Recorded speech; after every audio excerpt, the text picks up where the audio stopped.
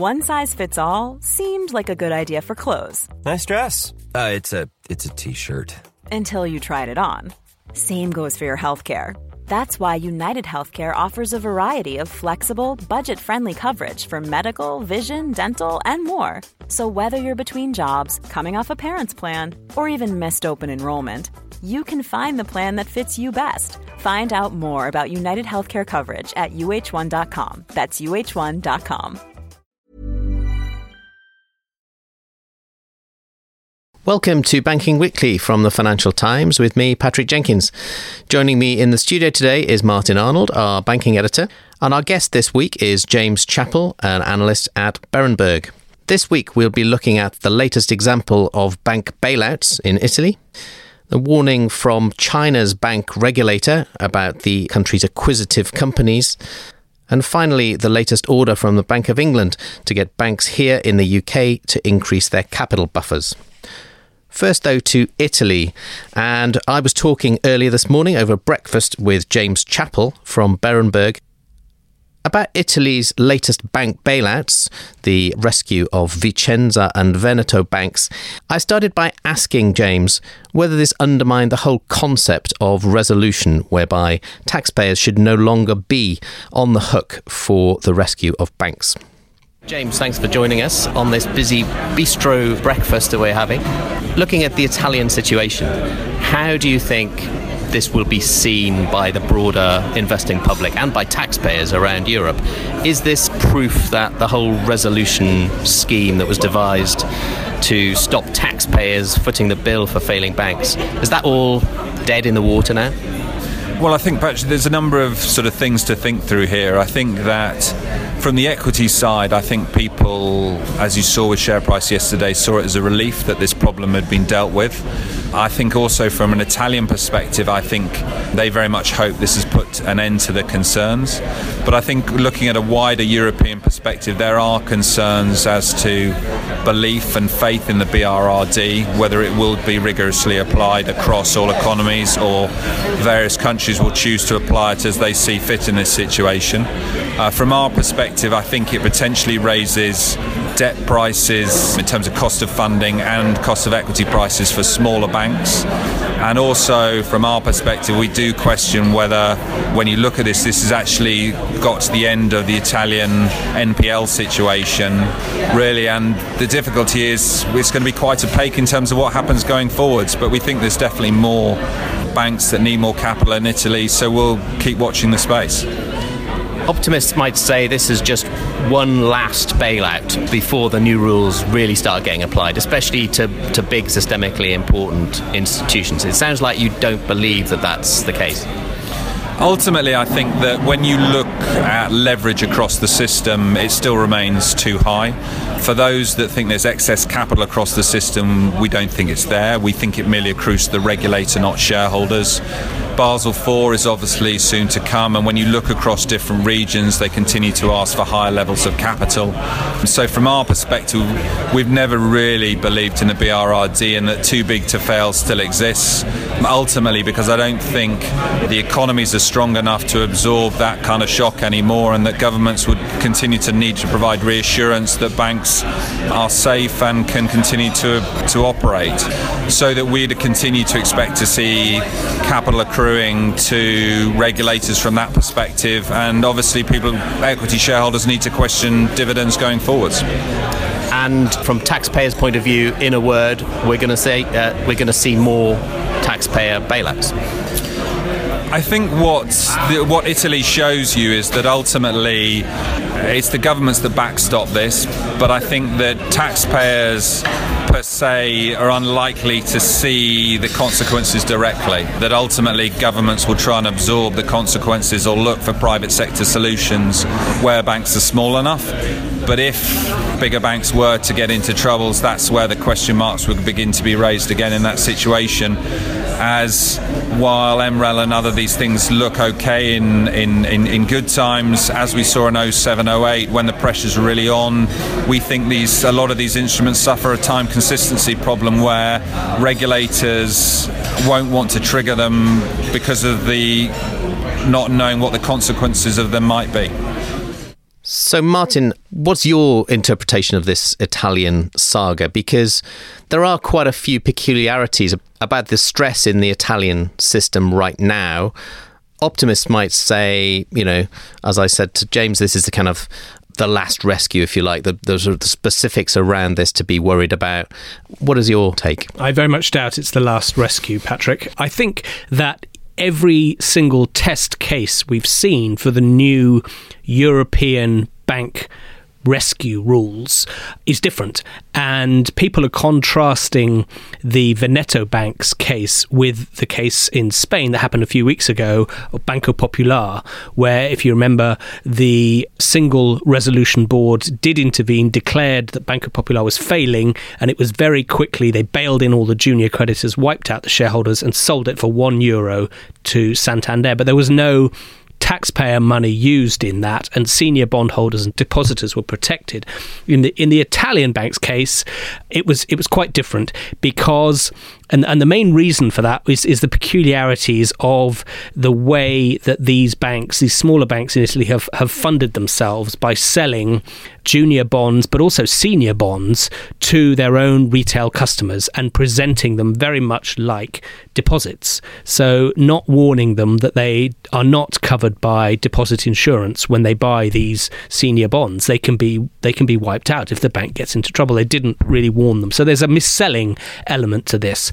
But politically, it makes it very hard for the Italian government and the Italian central bank to impose losses on those bondholders, particularly the senior bondholders, when many of those senior bonds of these small Veneto banks are held by retail depositors who put their life savings into these things.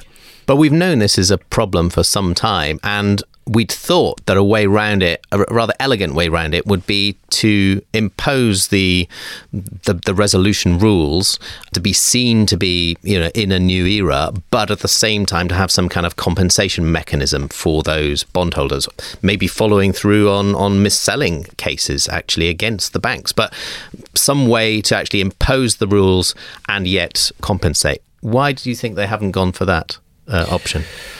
I think there's also an element of the worry that if they did impose losses on senior bondholders, it could hit the funding costs of all the Italian banks, and it could also hit the economies of because they'd have to bail in depositors as well. So they would have to bail in the deposits of small businesses and mid-sized companies in this heavily industrialized area of northeast Italy. There's a big worry that could be very economically damaging for the local economy. And that's certainly the argument that the Italians have made to win approval for this deal from authorities in Brussels and to a lesser extent Frankfurt. There is another point I'd like to make, Patrick, which is that some investors I've spoken to have given a qualified welcome to this by saying that it shows flexibility in the rules where it's inappropriate for the debt to be bailed in, that there's some bendability, if you like, for these new European rules. Now, obviously, investors don't like the rules in the first place because bondholders don't like the idea that they could have big losses imposed on them.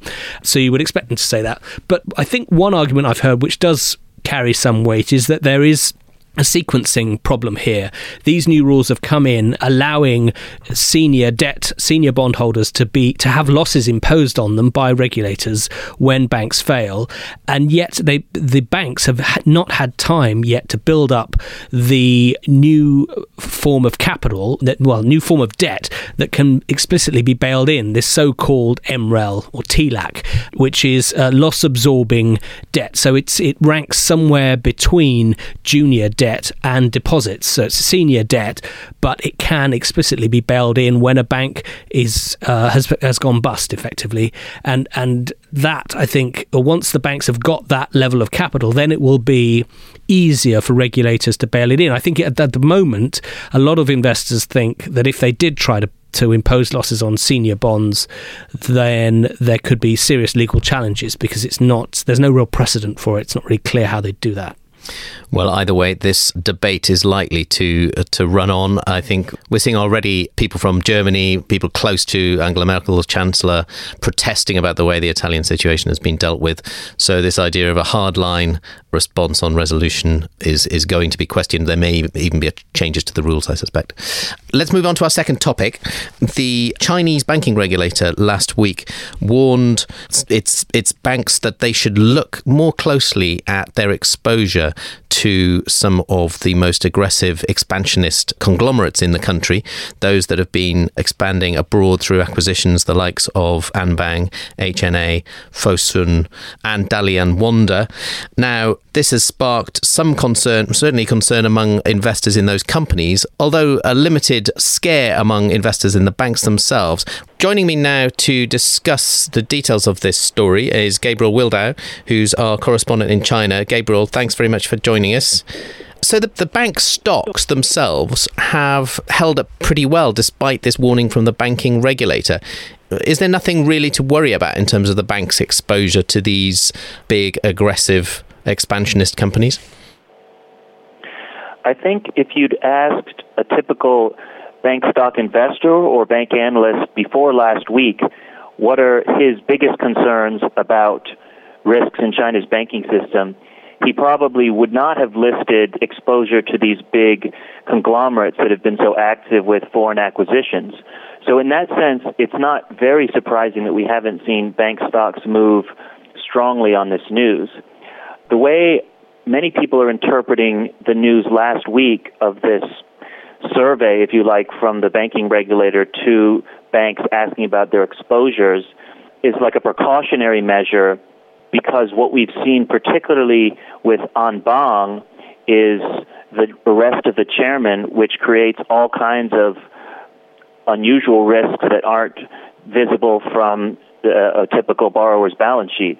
And in that context, if similar problems were to appear with the other big conglomerates, then some of the risks that looked pretty small previously might be much larger. So how much should we see this news in that kind of broader political context, do you think? Some might have interpreted this as a kind of another way to send a shot across the bows of those expansionist conglomerates as a means to kind of stop them doing what they've been doing. I think from the banking regulator's perspective, it's above his pay grade to decide whether or not these big conglomerates should be making these splashy acquisitions. So Guo Shuqing, the chief banking regulator in China, I think his concern is probably to protect banks in the event that any of these conglomerates get into trouble. So he's not the one to decide whether they should continue the acquisition spree, but he wants to make sure that if somebody above his level decides that these companies have gone too far and decides to, for example, arrest another chairman, that won't ripple through the banking system, because his concern is the safety and solvency of the banking system. So I think the signal he's sending is, hey guys, probably you should be careful going forward in lending any more to these companies, or at least be very careful that you don't open up too large an exposure, because there are all kinds of risks that really very few people in China who aren't at the very top levels will be able to predict about whether these companies will get into trouble. A final word from you then, maybe on just how risky these companies are. Many of them have been, there are four groups in total, as I mentioned. They have generally been growing very aggressively abroad, often through leveraged acquisitions of foreign companies. If the risks aren't a huge worry for the Chinese banking system itself, are they a worry more broadly? In my view, the risk comes primarily from these unpredictable political factors. So most of these loans, whether it's loans for the domestic businesses of these companies or for their foreign acquisitions, will be collateralized by all kinds of different assets, many of them hard assets. But what can't be predicted is what will happen if another chairman goes down. And so I think whether it's foreign banks that have also lent to some of these acquirers for their overseas acquisitions, or whether it's domestic lenders lending to their domestic business, they have to try to make a very difficult judgment about what the future holds for the chairman and their political fortunes. But I think for investors, looking at Chinese bank stocks, probably their big concern will be the traditional worries about exposure to real estate and steel and other overcapacity sectors, and the exposure from these companies is probably pretty manageable. Well, let me bring Martin in there, because, Gabe, you mentioned the exposure of Western banks to these companies. And I know, Martin, the Bank of England has just talked this morning about concerns it has about exposures that may be developing. The head of the PRA, Sam Woods, I think, has made some comments on that this morning. I wasn't there, so I can't tell you exactly what he said, but I'm hearing from colleagues who were there that he said he was very concerned about specific UK banks' exposure to the Chinese economy, and that they had been in touch with Chinese regulators about this. We presume that he's referring specifically to HSBC and Standard Chartered, which are both UK-based banks with large operations in Hong Kong and in mainland China. So the question that raises is whether they could be seeing specific intervention from the Bank of England or requests for more information on their Chinese exposure. Worth saying as well that if you look through the list of lenders to these companies through various transactions over the past couple of years, Barclays also figures quite highly on some of the leveraged loans. So definitely interesting that the PRA is looking at this closely. Very good. Thank you, Gabe, and thank you, Martin. Well, let's move on to our final topic of the day, and it's a neat segue actually from that point about the Bank of England's comments on Chinese banks, because the Bank of England has been holding a big press conference earlier this morning, publishing its financial stability report, which among other things looks at the health of the UK banking system. And Martin, there's been some quite interesting developments in terms of their demands on UK bank capital. That's right. So what's happened is the Bank of England has, for the second time in the past year, increased from 0 to 0.5%, what's known as the counter-cyclical buffer. Now, this is a type of rainy day fund that, it's not really a fund, but a rainy day requirement that the regulator has at its discretion to force the banks to increase the amount of capital they have in good times, so that in leaner times they can reduce this requirement and allow them to lend more. That's the theory. As I say, it's relatively untested. They only increased it for the first time last year and then very quickly wound it back after the Brexit vote in June. So the Bank of England today said that because of concerns specifically about riskier lending by the banks, in particular in unsecured consumer credit, but also in areas like commercial property lending and a couple of other areas, they are increasing it to 0.5%. And they promised also, which surprised some people, that they will increase it to 1% by the end of the year. And that in total means that the banks will have their requirements have been increased by over £11 billion, to put a monetary figure on that. The market seem to have taken this in their stride. As I say, it's not a complete surprise. We did expect the Bank of England Financial Policy Committee to take some action on consumer credit in particular. They're worried about things like unsecured credit card debt and also car lending, so auto lending, where the banks are competing very fiercely. The interest rates are obviously incredibly low, and they're worried about overall household debt increasing because of this freely available and cheap credit.